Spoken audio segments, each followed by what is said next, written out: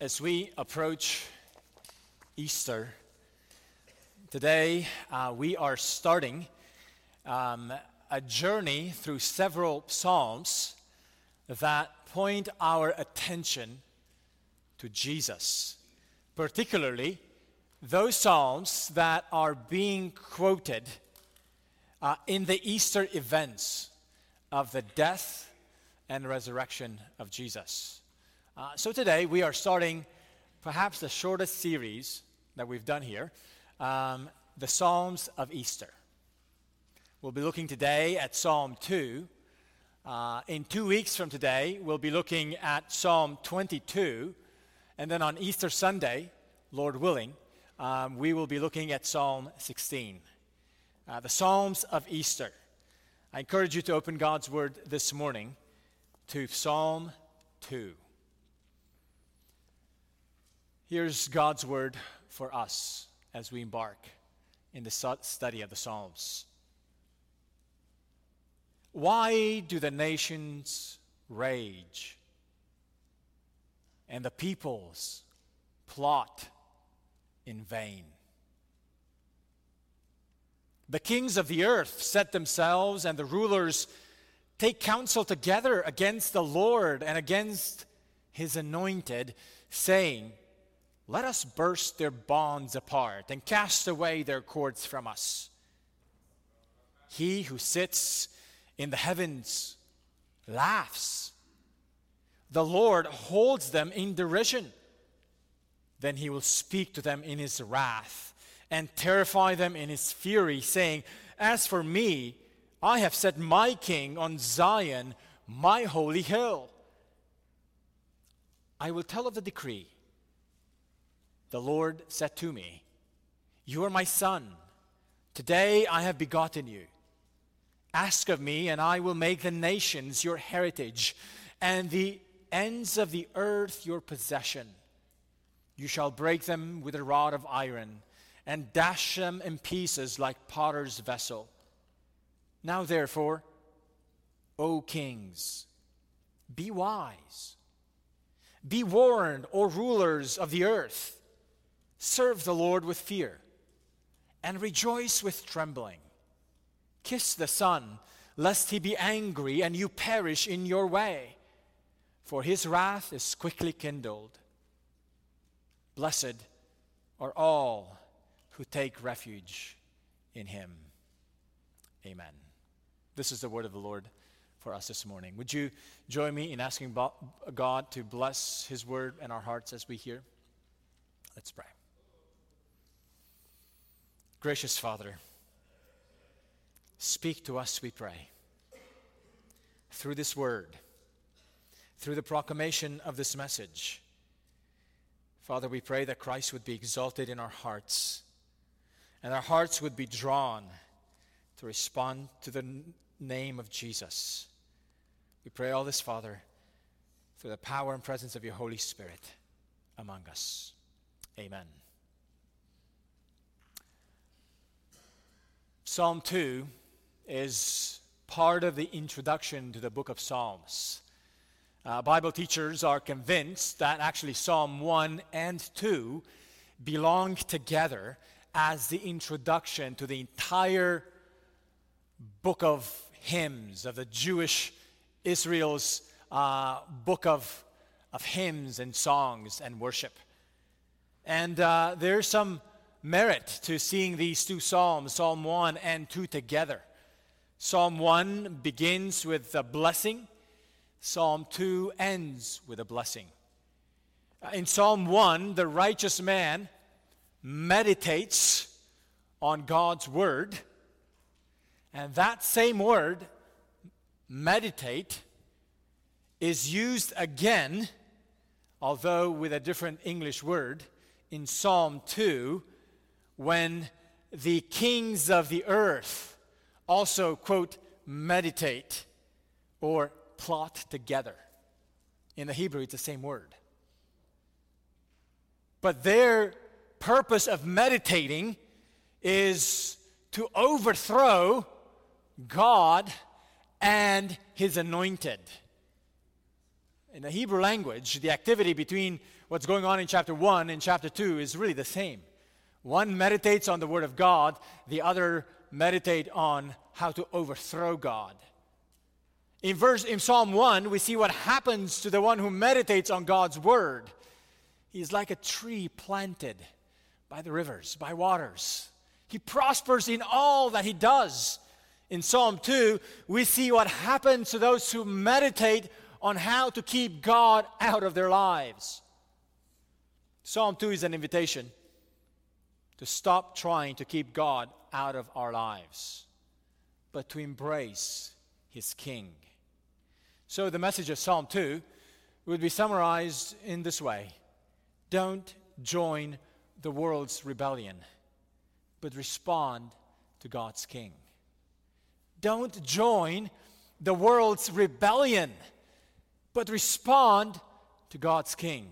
And I pray that this message this morning would ring true in our hearts. Why? Why should we not join in the world's rebellion, but respond to God's King? Well, this psalm has 4 stanzas.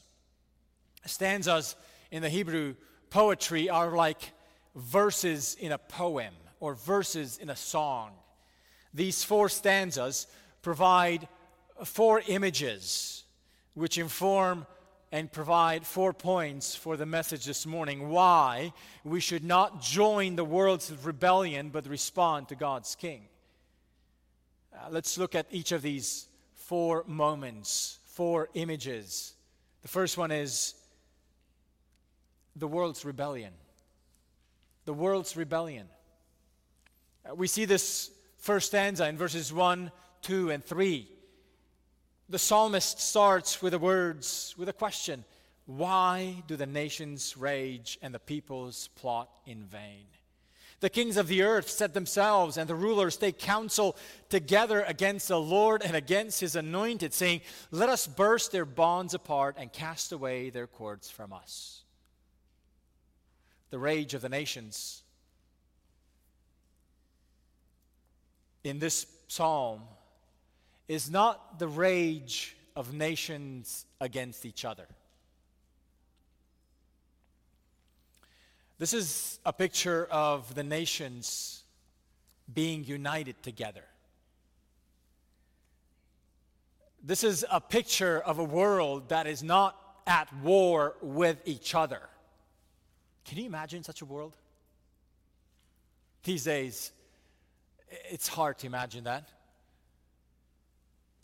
Just in the last decade, seeing such conflict among nations of the earth. And yet this psalm paints together here a picture of the nations being united together. You might think, how safe of a place that would be when the nations would all be united together. Oh, but friends, in this psalm, the unity of the nations is centered on their rebellion against God. And we find out that the unity of the nations in this purpose would end up not being a very safe world and a safe place at all. Just because the world is united does not mean it is safe. The world can be united around a wrong purpose, and that is what we see in this particular psalm.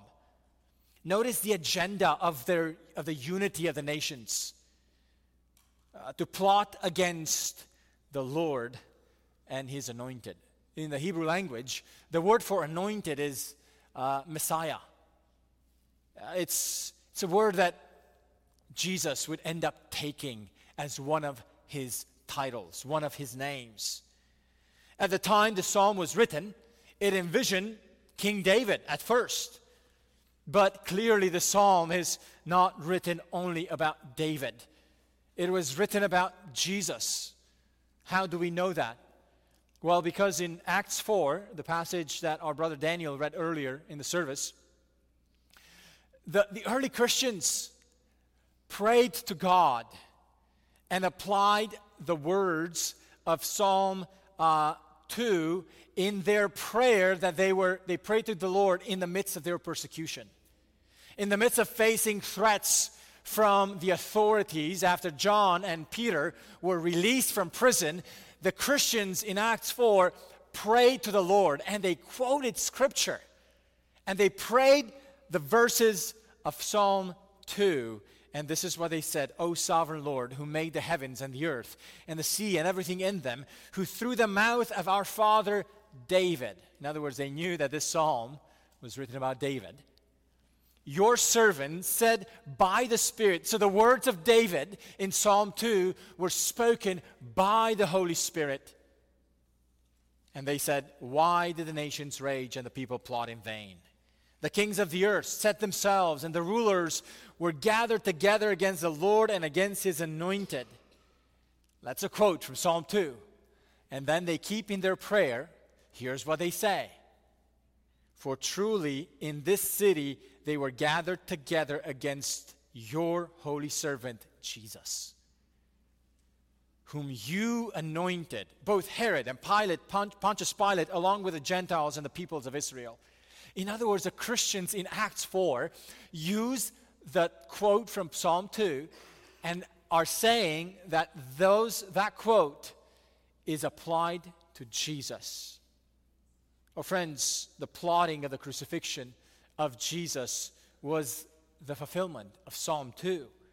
But the fulfillment of Psalm 2 doesn't end with the plot against Jesus, because the Christians were applying that in their context of continued persecution. Just because these words were fulfilled in Jesus and in the hatred of the world against Christ does not mean that these words are no longer relevant for Christians today.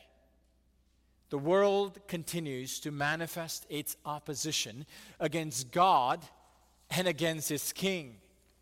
The Christians in Acts 4 felt that through their ongoing persecution.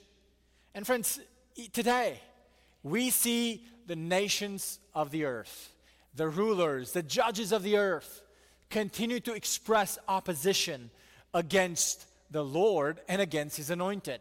You say, how so? Well, look at verse 3. There's a clue in verse 3. Here's what they say. Let us burst their bonds apart and cast away their cords from us. Notice how the rebellion of the world considers God and his anointed to be oppressive, and his authority to be as bonds or as chains that need to be cast off. Friends, this is the corrupt effect that sin brings us. We see the loving authority of God over us, over the universe, as oppressive, as cords that bind us, as something that is to be cast off as chains. Well, friends, the notion that we are given our identity and our gender by our Maker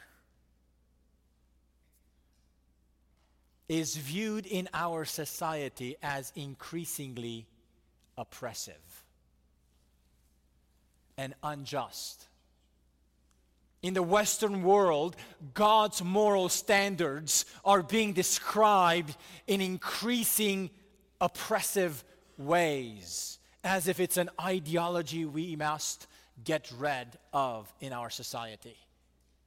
Just this week, if you've watched the news and observed what's happening on the U.S. side, not just in Eastern Europe, the nominee to the Supreme Court, Ms. Jackson, was asked during the hearing this week if she could provide a definition of the word woman. To which the answer she gave was, no, I can't. I'm not a biologist. Friends, if a Supreme Court judge nominee at the Supreme Court of the United States of America needs to be a biologist in order to be able to define the word woman, we are looking at a very stormy future.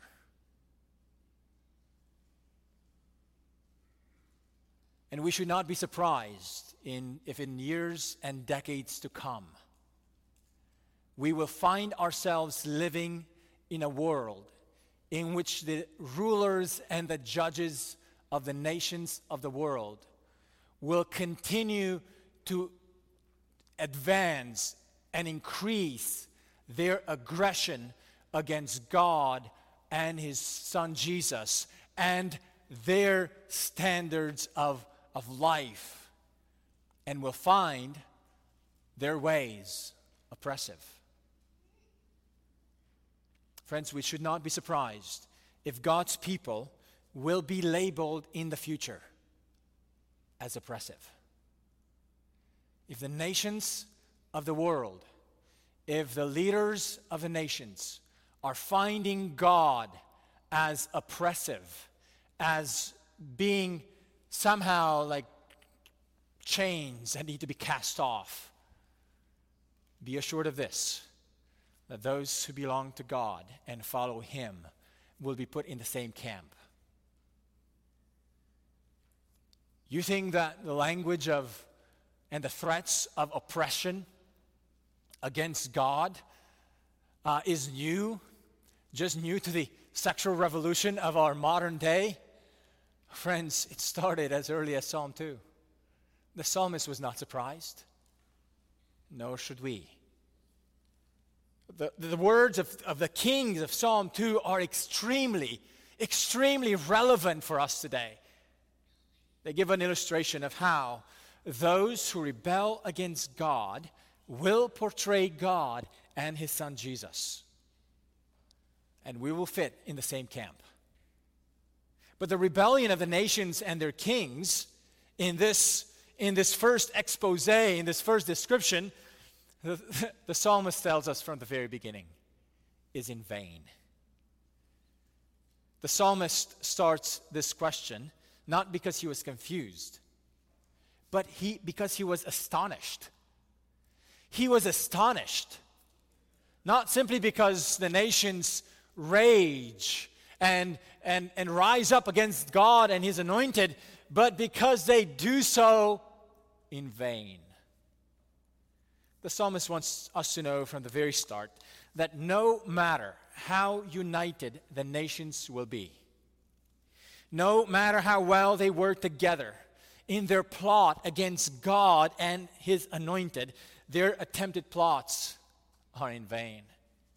Well, friends, if Pilate and the Jewish leaders were able to be successful in their plots against Jesus, and if they were able to execute Jesus and to crucify Him and to put Him to death, they were not able to keep Him dead.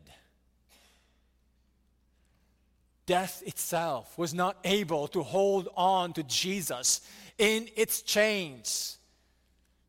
Friends, so consider how the psalmist portrays the rebellion against God in vain. Friends, if you are not reconciled with God today, or if somehow you are in a situation in which you are tempted to continue to fight against God and His ways, consider this caution. Continuing to oppose God will turn out in the end to be in vain. You will gain nothing by your opposition to God. Here's the first picture of the rebellion of the world. It is in vain.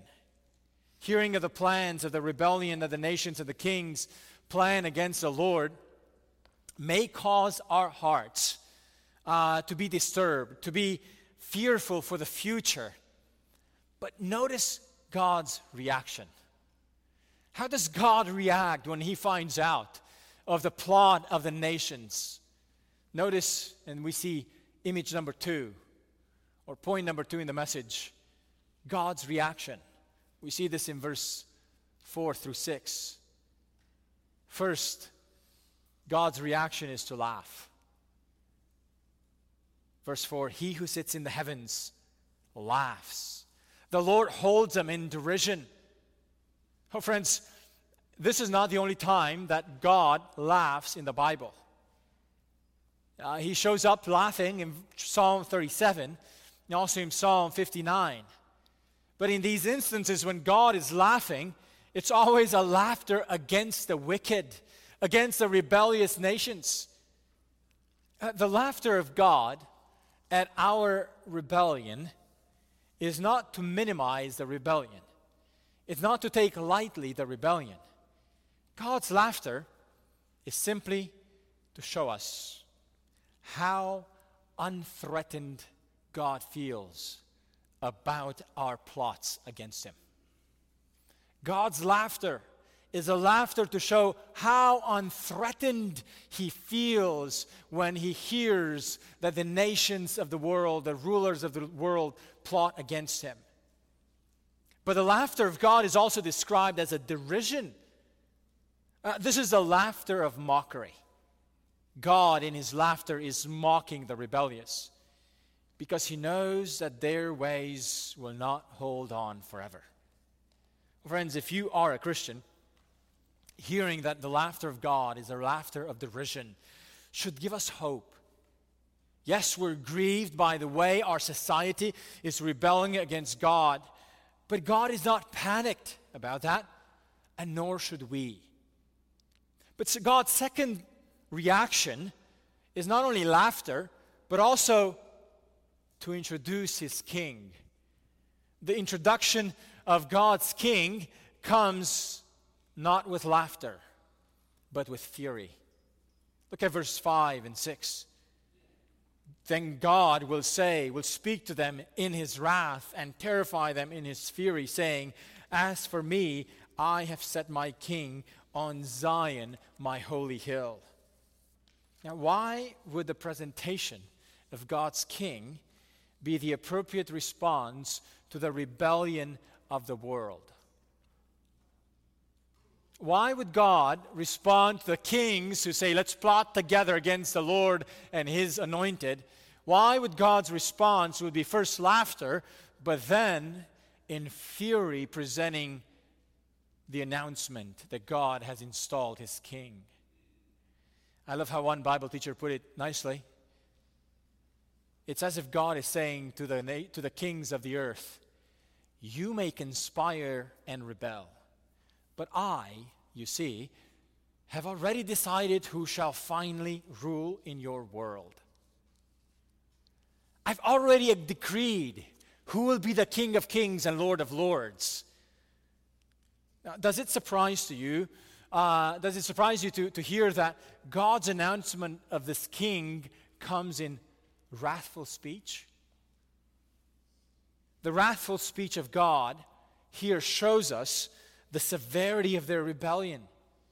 If God's laughter shows how unthreatened He feels about their plans, His wrathful speech at this moment shows how dangerous their views are if they continue to stay in their path of rebellion against a king God has installed.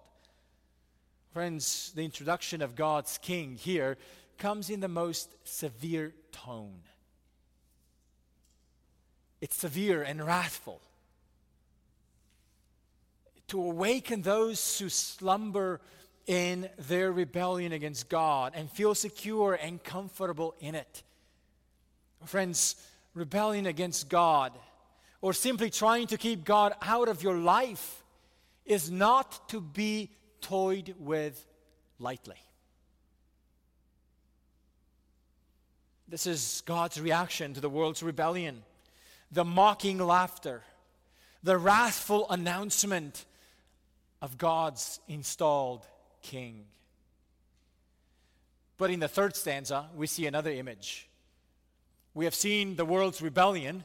We have seen God's reaction to the world's rebellion.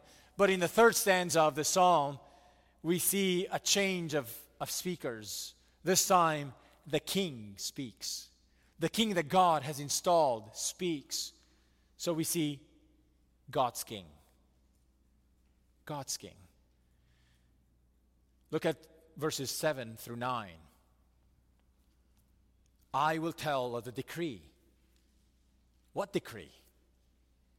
The Lord said to me, "You're my son. Today I have begotten you. Ask of me, and I will make the nations your heritage, and the ends of the earth your possession. You shall break them with a rod of iron, and dash them in pieces like a potter's vessel. This is the decree God has made known, or has spoken, not to the kings of the earth, but to his king. And this is a testimony of the king that God has installed and has received from the Father, from God, this announcement, this declaration of his identity and his authority, what he will be and what he will do.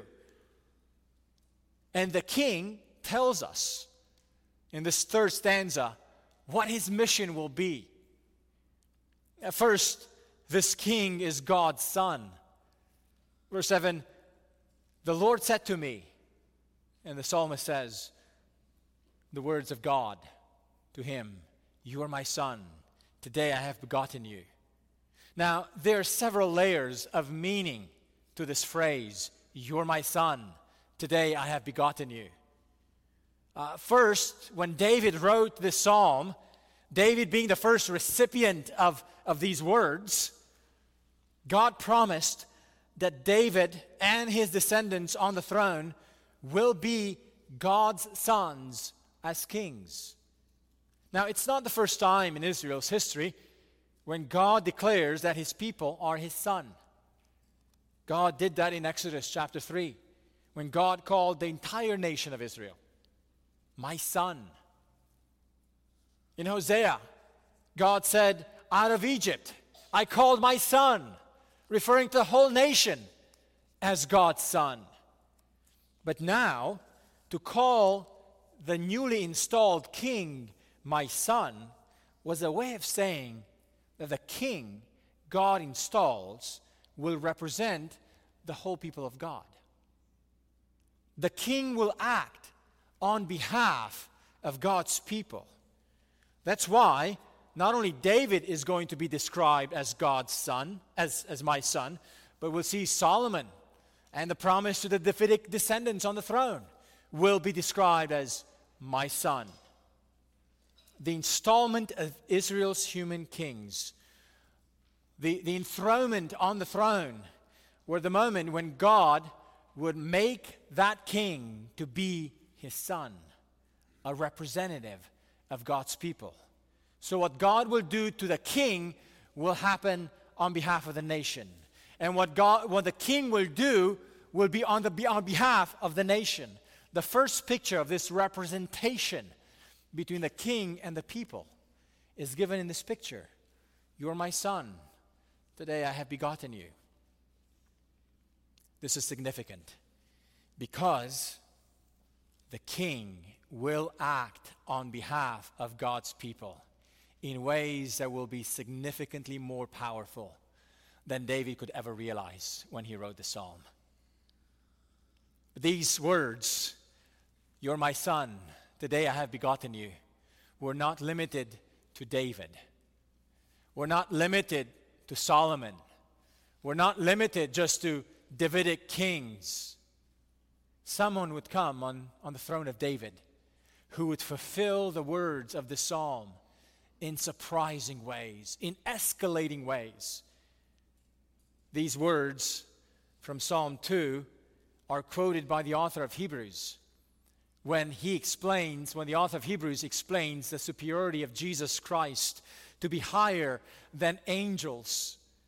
And as we heard in the call to worship earlier in the service, in Hebrews 1:5, the author of Hebrews says, for to which of the angels did God ever say, you are my son, today I have begotten you? This verse tells us that Psalm 2:7 was a prophetic psalm pointing forward, not merely to a human king like David, but pointing forward to Jesus Christ himself. But this raises a question, a problem. Wait, if Jesus is the Son of God, how can it be said of Jesus, today I have begotten you?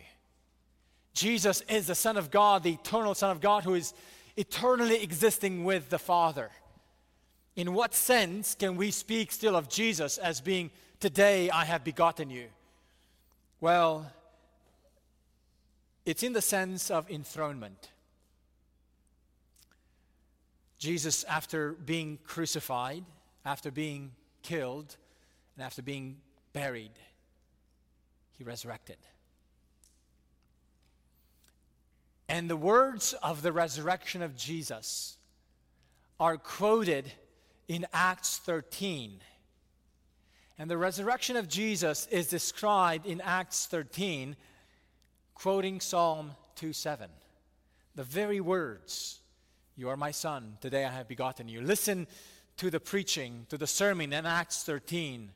"And we bring to you good news, that what God promised to the fathers, this he has fulfilled to us, their children, by raising Jesus, as also it is written in the second psalm, 'You are my son, today I have begotten you.'" In the preaching of Acts, the apostles find the resurrection of Jesus to be the moment in which Jesus is raised to the throne of God and described as an act of enthronement, and therefore as the act of being begotten as the Son of God. So the language, "You are my son, today I have begotten you," refers not to Jesus' eternal existence or lack of eternal existence as a Son of God, but rather as to his enthronement. In the resurrection, Jesus Christ is raised up to the throne of God, and therefore God has installed him as the King who now is representative of the people of God. God's King is not only his son, but also receives as inheritance the nations. Psalm 2, verse 8. We hear more of what the Father, God, decrees to the Son, to the King. God says to the Son, "Ask of me, and I will make the nations your heritage, and the ends of the earth your possession." Who has ownership over the nations? The nations are not sovereign. The nations are not sovereign. I understand this is why nations today fight with one another, to take their sovereignty from each other. But there's a sense in which no nation of the earth is fully sovereign on its own, because the ultimate owner of all the nations of the earth is God, our Maker. And we are told here that we see that God the Father tells his Son, "Ask of me, and I will make the nations your inheritance." Friends, this is why we do missions. Because God's authority over all creation is stronger than the rebellion of mankind. This is why we go to the nations of the earth. This is why we encourage and we will support Amy to go to Southeast Asia, because the nations of Southeast Asia belong to God the Father. And he wants to give the people of that nation to the Son, Jesus Christ. This is not just a promise. This is an invitation. It's an invitation to prayer. Did you notice how this promise was introduced? The Father tells the Son, "Ask of me." Here the Father is telling Jesus, "Ask. Ask and I will give it to you." I love how Spurgeon commented on this verse, said, "Prayer is so essential to the progress of the kingdom of Christ that even Christ himself must ask." But then God has promised to give to Christ the heathen for his inheritance and the uttermost parts of the earth to be his possession. This is the great strength of all missionary enterprise. Friends,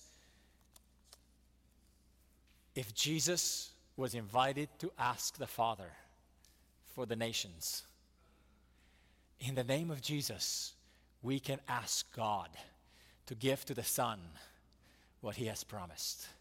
So when we pray for the nations, when we pray for missions, when we pray that God would work in the hearts of our neighbors who are trying to reach out and evangelize, we are joining in this invitation that God has made to his son Jesus to ask. And we should pray in the name of Jesus. And we should pray with the confidence that the hope and the success of missions and of the gospel is always not the result of our efforts, but it's always the result of God answering the prayer that he's invited us to have before him. Oh, friends, what happens when the people and nations will not respond to King Jesus? What happens if they continue in their rebellious ways forever? Look at verse 9. The promise that God gives to his king is not only a promise about his identity as the son, is not only a promise of inheritance and an invitation to pray, but it's also a warning of what the king will do to the kings of the earth, to the nations who will stay and continue in their rebellion. Verse 9, you shall break them with a rod of iron and dash them in pieces like a potter's vessel. This is not a serene, idyllic picture. I haven't seen a Thomas Kinkade picture of this painting, this kind of inspiring, beautiful picture. You just want to hang on in your living room to be reminded of the future that God has with the world. This is a picture of destruction. This is a picture of utter breaking of all rebellion, of all those who will continue to rebel against God's king. In other words, God's installed king is now uttering a peace treaty with all those who are rebelling against him. He is calling them now to cease fire. But this invitation for a peace treaty now will not last forever. It has an expiration date. And at that time, God's king will shatter and will break down all those who remain in rebellion against him. And the picture of that breaking is the picture of a king with an iron rod breaking pottery. No chance of pottery standing against an iron rod. Oh, friends, the purpose of this picture is to tell us that no one should be surprised of the future day, and no one should be confident that they will withstand that day if they continue to remain on the wrong side of the king that God has installed. How easy it is for kings and rulers to think that their nations, their military power, are able to resist the God who installed his king. But here we see this warning. No king, no nation, no military of the earth will be able to withstand the conquering King Jesus in the final day.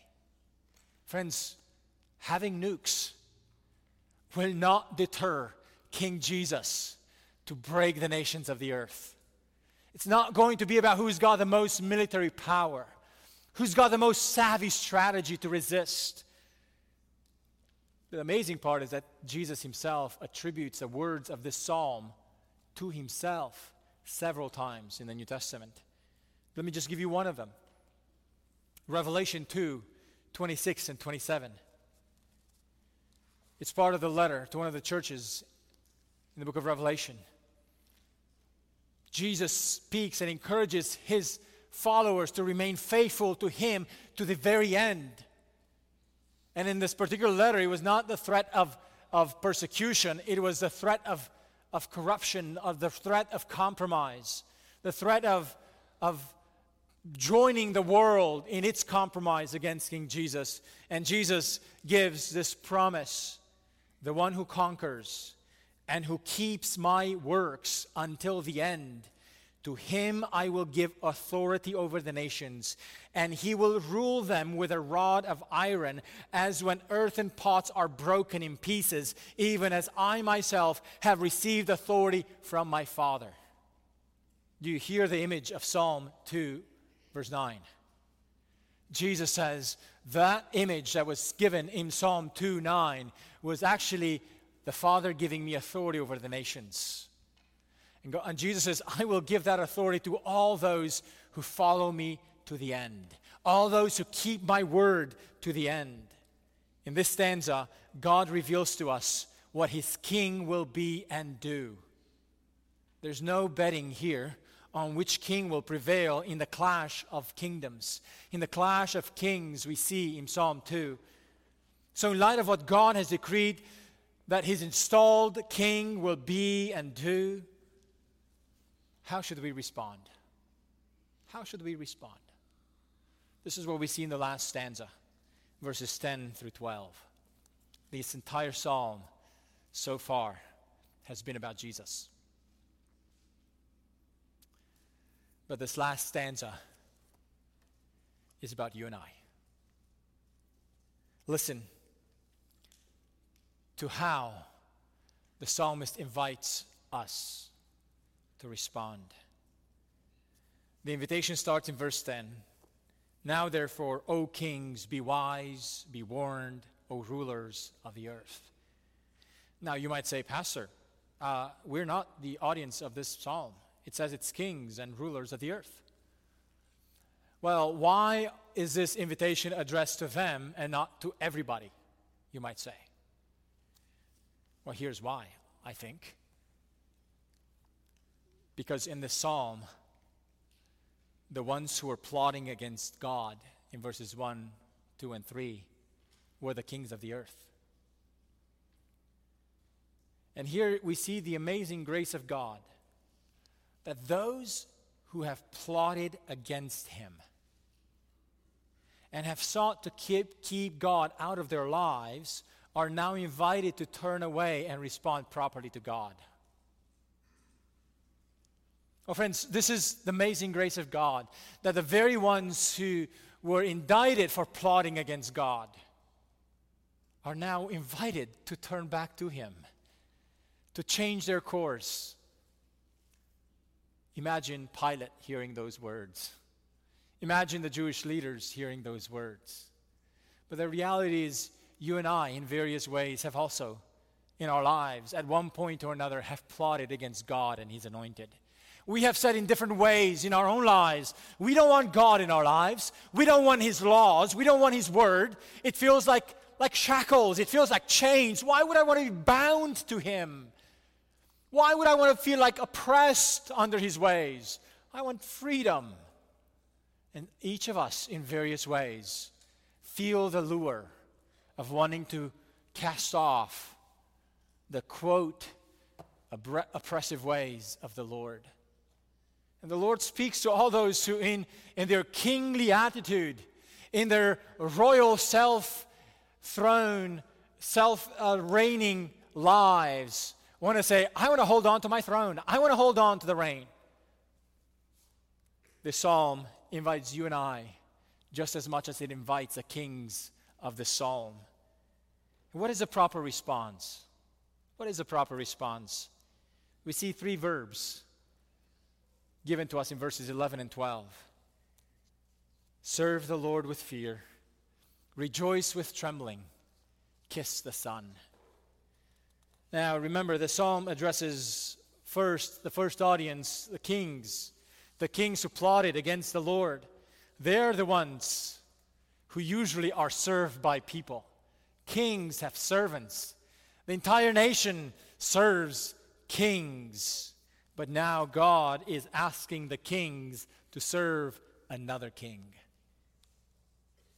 Oh, friends, this is a call of the gospel to ask you and I to step down from being the king of your life and begin serving another king, King Jesus.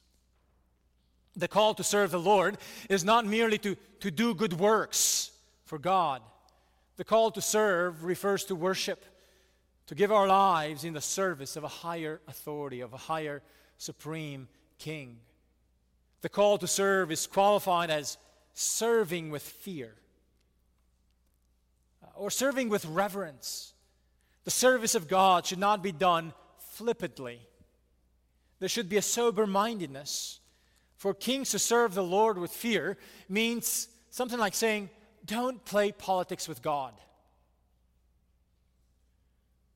Don't just do it for the facade. Don't just do it to manipulate.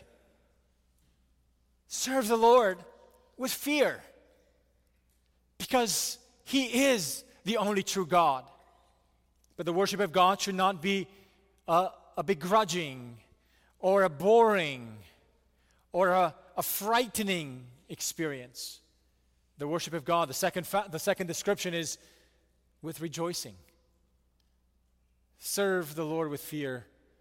Rejoice. Rejoice is the second verb. The service or the worship of God should be a glad experience, a rejoicing experience. Yes, part of our worship is to mourn for sin, to lament when we see the brokenness of the world around us, when we see the effects of the curse of sin. But the worship of God, even when we do see the brokenness of the world, a worship of God should be with rejoicing. But notice that the rejoicing is tempered by trembling. This is an odd call. Rejoice with trembling. What a strange combination. I love how John Piper explains this, what looks like polar opposite experiences. Piper's Christian hedonism, the call to rejoice, and the call to tremble. How do you put these together? Here's how Piper put it. Christian hedonists can smell the flames of hell. Christian hedonists tremble still at the ledge from which we were snatched. In other words, our rejoicing in God never loses sight of the wrath of God against sin and rebellion. In other words, the invitation to rejoice in God and to serve Him does not give us a pass to forget about His wrath against rebellion. So rejoice with trembling. But the third part of this response is in verse 12. Kiss the Son, lest He be angry, and you perish in the way, for His wrath is kindled quickly. The language of kissing the Son here refers to the kiss of the servant who acknowledges his master or his newly installed king. It's the kiss of homage. It's a picture of one's affections to his superior. Again, the original audience of this was kings. And to them, the invitation to kiss the newly installed king is an invitation to publicly acknowledge their new allegiance to the new king that God had installed. Your allegiance, a joyful and affectionate allegiance towards this new King of Kings and Lord of Lords.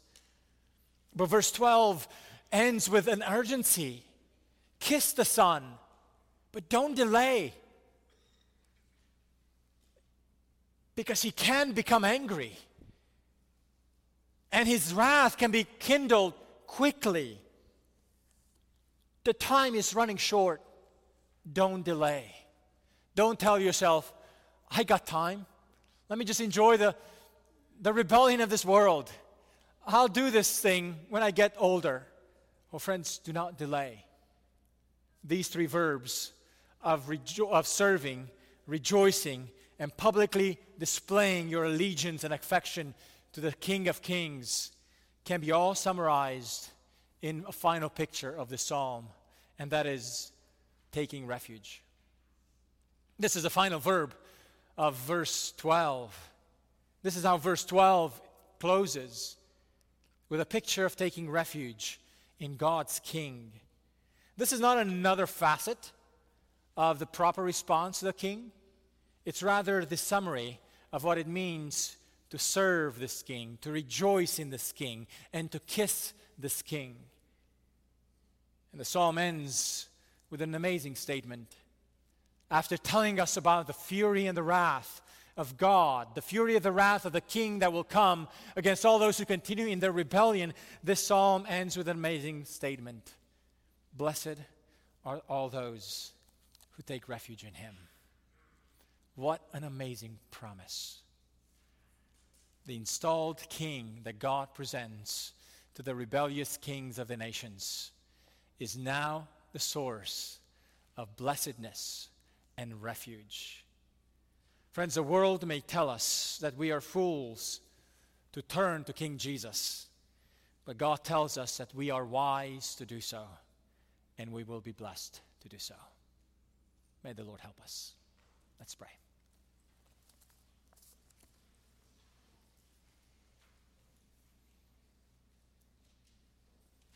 Father, we praise you for being the God who provided your Son as the solution to our rebellion. We praise you that in him we can find refuge, safety, and blessedness if we turn to him by faith. Oh, gracious God, enable us by your Spirit to serve King Jesus, to find our rejoicing in him. And Father, to express our allegiance, our affectionate allegiance to King Jesus for all the days of our lives. It's in the name of Jesus that we pray. Amen.